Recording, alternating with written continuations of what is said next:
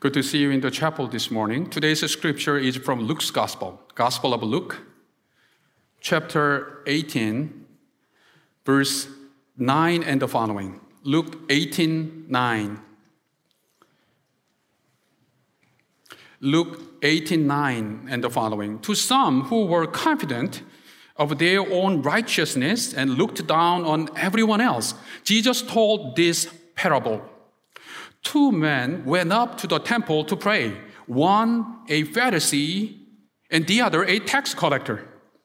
The Pharisee stood and prayed about himself, God, I thank you that I'm not like other people, robbers, evildoers, adulterers, or even like this tax collector. I fast twice a week. I give a tenth of all I get. But the tax collector stood at a distance. He would not even look up to heaven, but beat his chest and said, God, have mercy on me, a sinner. I tell you that this man, rather than the other one, went home justified. For everyone who exalts himself will be humbled, and he who humbles himself will be exalted. What is your favorite scripture verse? Or, broadening the scope, what is your favorite biblical book? We tend to ask such questions. Sometimes, however, we ask an additional question. What is your favorite parable in the New Testament? When we ask such a question, there is a presumption, there is an assumption in view. That is, a parable is supposed to be a sweet and tender entity. That's why we are asking about favorite parable. However, in the context of Jesus' public ministry around AD 30, situation was notably different. Jesus often intended his parables to pose a strong challenge to the audience and even a counterattack to his opponents. One of the greatest examples would be the parable of the tenants. Following Jesus' demonstration in the temple, religious authorities or temple authorities come to him, challenging him, questioning his authority. They say, with what authority have you done that? Who has given you that authority? Jesus does not answer directly, but shortly after, Jesus is giving this parable of the tenants. As soon as the parable is over, this was the response from the targeted audience. Then they looked for a way to arrest Jesus, because they knew he had spoken the parable against them.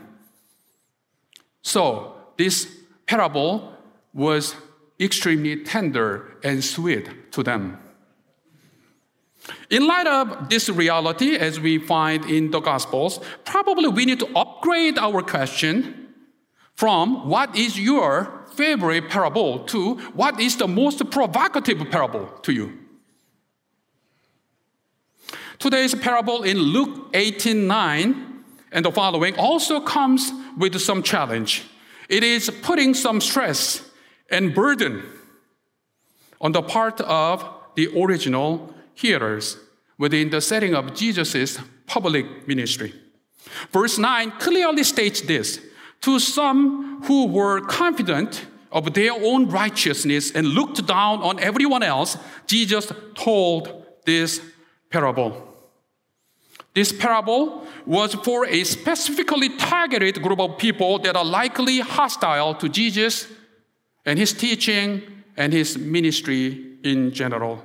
Namely, those who are confident of their own righteousness and looked down on everyone else, likely Jesus included. The Galilean prophet, the Galilean rabbi. This parable begins by describing two men going up from the lower part of Jerusalem to the mount where the temple stood.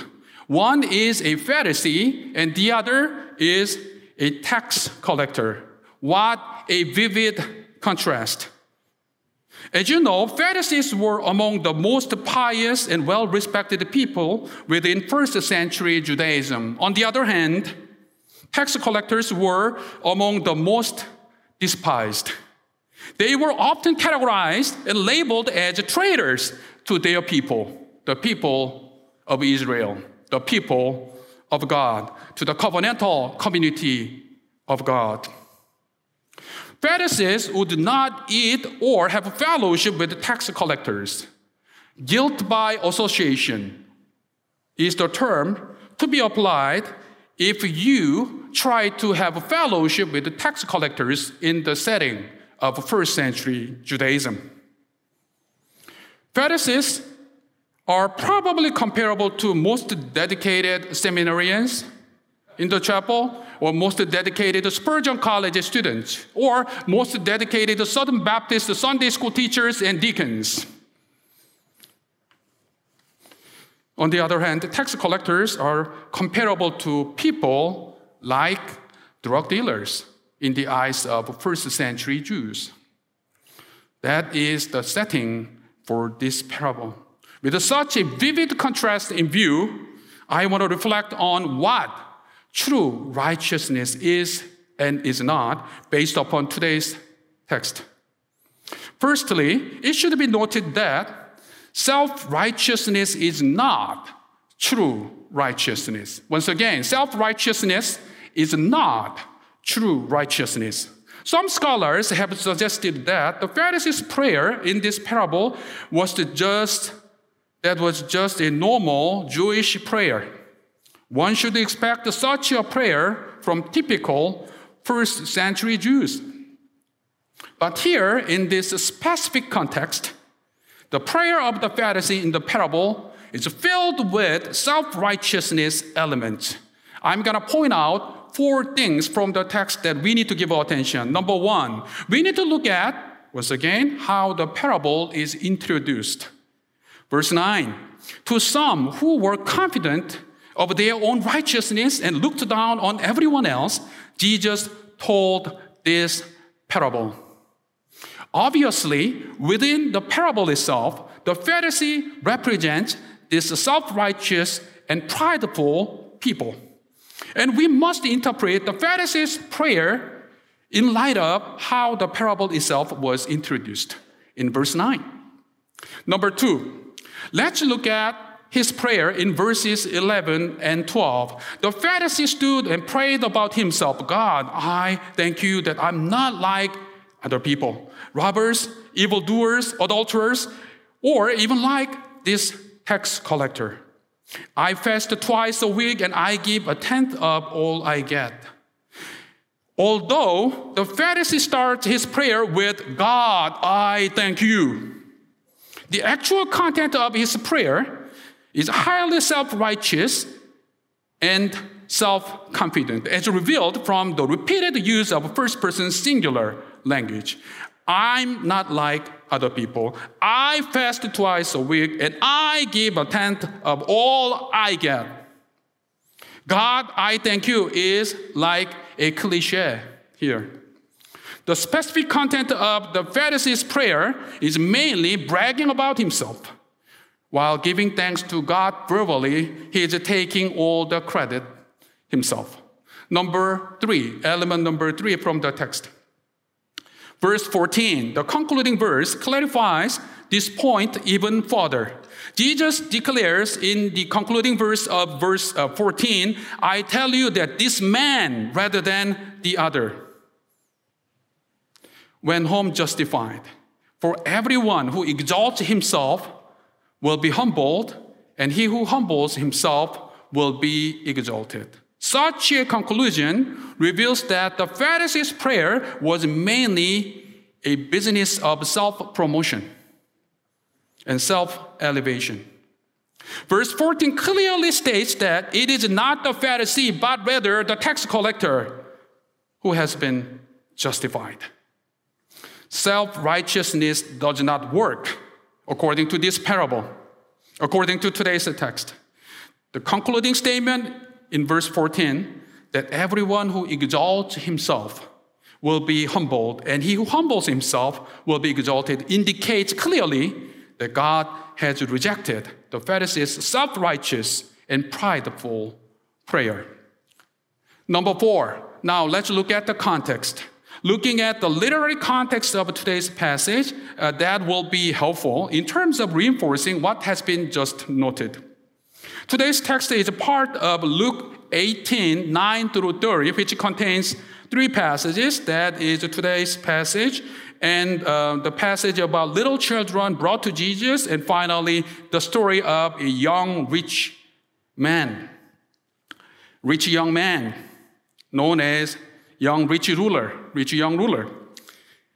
These 3 passages together promote pure trust in God while rejecting self-trust. Especially the 2 following passages immediately after today's text show further that self-righteousness cannot be true righteousness. Secondly, comparative righteousness is not true righteousness. Comparative righteousness is not true righteousness. Practicing self-righteousness and despising others are often twins, just as noted in verse 9. To some who were confident of their own righteousness and looked down on everyone else, Jesus told this parable. On the other hand, humility toward God and humility toward the neighbors, they are often coupled with each other, as you can see from some heroes of faith in your life, and even some of the people in this space, rather many of the people that are here. The basis of the Pharisees' sense of or perception of righteousness is his comparison with others. Thus, he prays, I'm not like other people, robbers, evildoers, adulterers, or even like this tax collector. Here, only this last reference to the tax collector is singular. The Pharisee singles out the tax collector who was praying in the same space, because that tax collector provides a tangible sign of the Pharisee's own comparative righteousness.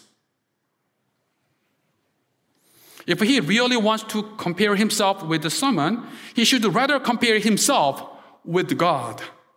Then he will realize how sinful he is, how glorious God is, and how much of God's mercy he needs. Yet, this Pharisee has taken a totally different direction of comparison, contrasting himself rather with the tax collector, thus establishing his own sense of superiority and comparative righteousness. Today's passage, however, ends with the justification of the tax collector, not the justification of the Pharisee. And that simply reveals the Pharisee's comparative righteousness scheme does not work at all. True righteousness comes from God and God alone. Comparative righteousness is not true righteousness. Thirdly, works-oriented righteousness is not true righteousness. Works-oriented righteousness is not true righteousness. Pharisees were apparently doing some great and impressive and remarkable things in first century Jewish setting. It is important to note that fasting twice a week and tithing comprehensively according to the Pharisaic codes are not unethical by any means. Again, they were indeed doing great things. Many devout Jews fasted for 2 full days a week, Mondays and Thursdays, without water. Pharisees were strict and meticulous about tithing, giving over 20% of their income. They tithed main crops, livestock, garden herbs, and even what they bought in case the seller didn't tithe on it. They were very meticulous, very strict, very much committed.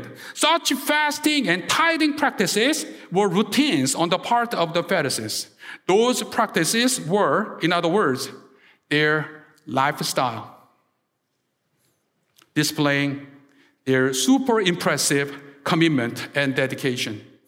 If today, right now, if I have to say that you cannot participate in this chapel any longer unless you fast 2 full days each week without water and give over 20% of your income to your church, perhaps everyone in this chapel needs to leave immediately, including myself. But the concluding verse of today's text in verse 14 is crystal clear that it is not the Pharisee, but the tax collector that has been justified. This shows that one's pious works, no matter how impressive and remarkable they might be, cannot justify the person. The Pharisee was obviously practicing something remarkable, but that does not guarantee that he has right standing with God. Works-oriented righteousness is not true righteousness. If self-righteousness, comparative righteousness, or works-oriented righteousness was true righteousness, the Pharisee should be declared justified toward the end of today's text. But at the conclusion of today's passage, it is not that Pharisee, but rather the tax collector who is justified. We are not shocked by the conclusion to our passage simply because we are too familiar with it. However, Jesus' original hearers during his public ministry around AD 30 would have been shocked by such a conclusion. They may have even complained to Jesus, challenged him, and even accused him for condoning unethical, drug dealer-like behaviors of tax collectors with such a shocking and unacceptable conclusion. I tell you that this tax collector, rather than that Pharisee, went home justified. Verse 14. In their eyes, in the eyes of Jesus' original hearers, especially targeted audience, such a conclusion is certainly unfair and even provocative. However, we need to remember this. God's kingdom often reverses and even frustrates human expectations. And this is not the first time in Luke's gospel that Jesus introduces the principle of reversal. Earlier, in 1330, Jesus declared, there are those who are last, who will be first, and first, who will be last. Jesus actually announced in 1411 something basically identical to our conclusion in today's text. For everyone who exalts himself will be humbled, and he who humbles himself will be exalted. The rich man and Lazarus passage in Luke chapter 16:2 presents a great reversal of expectation, and of course, the greatest of all reversals is Jesus' own resurrection in Luke chapter 24. This leads to the next point. Fourthly, and most importantly, hold on to the God-given righteousness, which alone is true righteousness. Once again, hold on to the God-given righteousness, which alone is true righteousness.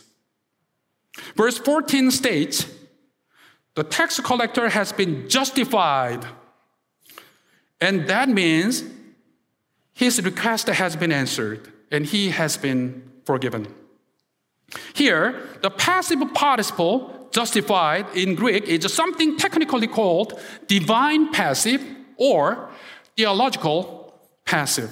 That is, a passive construction with the divine agency in view. So the idea is justified by God, although by God is not expressed. Here, identifying this divine passive construction reinforces that God and not anyone else is the agent of the justifying act. True righteousness comes from God. Thus, only God-given righteousness is true righteousness. And this true righteousness is granted to those who humble themselves and depend only upon God's mercy. God justifies those who humbly acknowledge their sins and cry out for His mercy, for His forgiveness. I have just stated, true righteousness is granted only to those who humble themselves and depend exclusively upon God's mercy, as well illustrated by today's passage. Genuine humility and dependence upon God as such are well exemplified by the tax collector in today's parable. The Pharisee assumed that he was totally different from other people. Thus, he viewed others as sinners, but not himself. In contrast, tax collector confesses his sinfulness. God, have mercy on me, a sinner. God, have mercy on me, a sinner. And as the scripture repeatedly teaches us, God opposes the proud, but gives grace to the humble. The tax collector's request for God's mercy with humility is evident from the text. Literally, the tax collector prays, this is his prayer in a literal Greek sense, God, be propitiated to me, a sinner. So this tax collector was praying that his sacrifice of atonement in the temple be the basis for God's forgiveness. The tax collector stands at a distance because he did not feel worthy to go nearer to the sanctuary. He was not willing even to raise his eyes to heaven because he felt unworthy to look up to the holy God. He kept on striking his chest, which signifies his repentance, contrition, and genuine sorrow. The action of beating his own chest probably reflects an acknowledgement that his heart is the seat of sin. Repentance and humility accompany each other in the tax collector's prayer. Look at the brevity of his prayer that contains only 6 words in Greek, and make a comparison between that and 29-word prayer by the Pharisee. The tax collector had a hard time even finishing his single-sentence prayer. And the Pharisee, on the other hand, was much more eloquent with the greater rhetoric in his prayer. The Pharisee's prayer is approximately 5 times longer according to the final form text that we have in Luke's gospel. Yet, Jesus declares in verse 14, it is not the Pharisee, but the tax collector that has been justified by God. Word count does not matter in this case. True humility and genuine dependence upon God do. Our rhetoric becomes simply meaningless when right heart posture is absent. Indeed, everyone who exalts himself will be humbled, and he who humbles himself will be exalted. Although today's passage does not explicitly state Jesus' atonement, Christ's atoning death, we cannot help but connect this passage to the atoning sacrifice of Jesus the Messiah on the cross. Shortly after today's passage, we find the third and the last passion prediction, 1831 and the following. Moreover, the climax of Luke's narrative, the climactic point of Luke's gospel is nothing but the crucifixion of Jesus Christ, the meaning of which is explained as my blood, which is poured out for you. Luke 22:20. Furthermore, Luke's gospel is a story about Jesus, borrowing the term coined by the late New Testament scholar Larry Hurtado. Luke's gospel is a Jesus book. Then, it is simply insufficient to stop here. Rather, we need to make a connection to the identity and ministry of Jesus, and especially his substitutionary atonement on the cross. Thus, we can conclude, those who humbly rely on God's mercy are the very ones trusting what Christ has done on the cross, which is the climactic revelation of divine mercy. At the beginning of today's sermon, I mentioned that parables were often used by Jesus to challenge his original hearers. This parable, and especially how it concludes, still places an unavoidable challenge to those who pursue self-righteousness, comparative righteousness, or works-oriented righteousness. However, to those who humble themselves and trust God's mercy alone for their righteousness, the mercy that is revealed climactically at the cross, this parable is the sweetest one that shows the very heart of the gospel. Brothers and sisters, it is so easy to be distracted from the most important thing, the most fundamental thing, the very thing that has brought you here to the seminary campus, the campus of Spurgeon College, in the midst of assignments, tasks, due dates, and to-do lists, etc., etc. I'm talking about the gospel, in which a righteousness from God is revealed. That is the gospel of the crucified and resurrected Lord Jesus. Let us hold on to the God-given righteousness. Let us hold on to the mercy of God revealed climactically at the cross. Let us not boast except in the cross of our Lord Jesus Christ, through which the world has been crucified to us, and we to the world. Let's pray. Lord, I pray that we behold your mercy. We behold our crucified Messiah.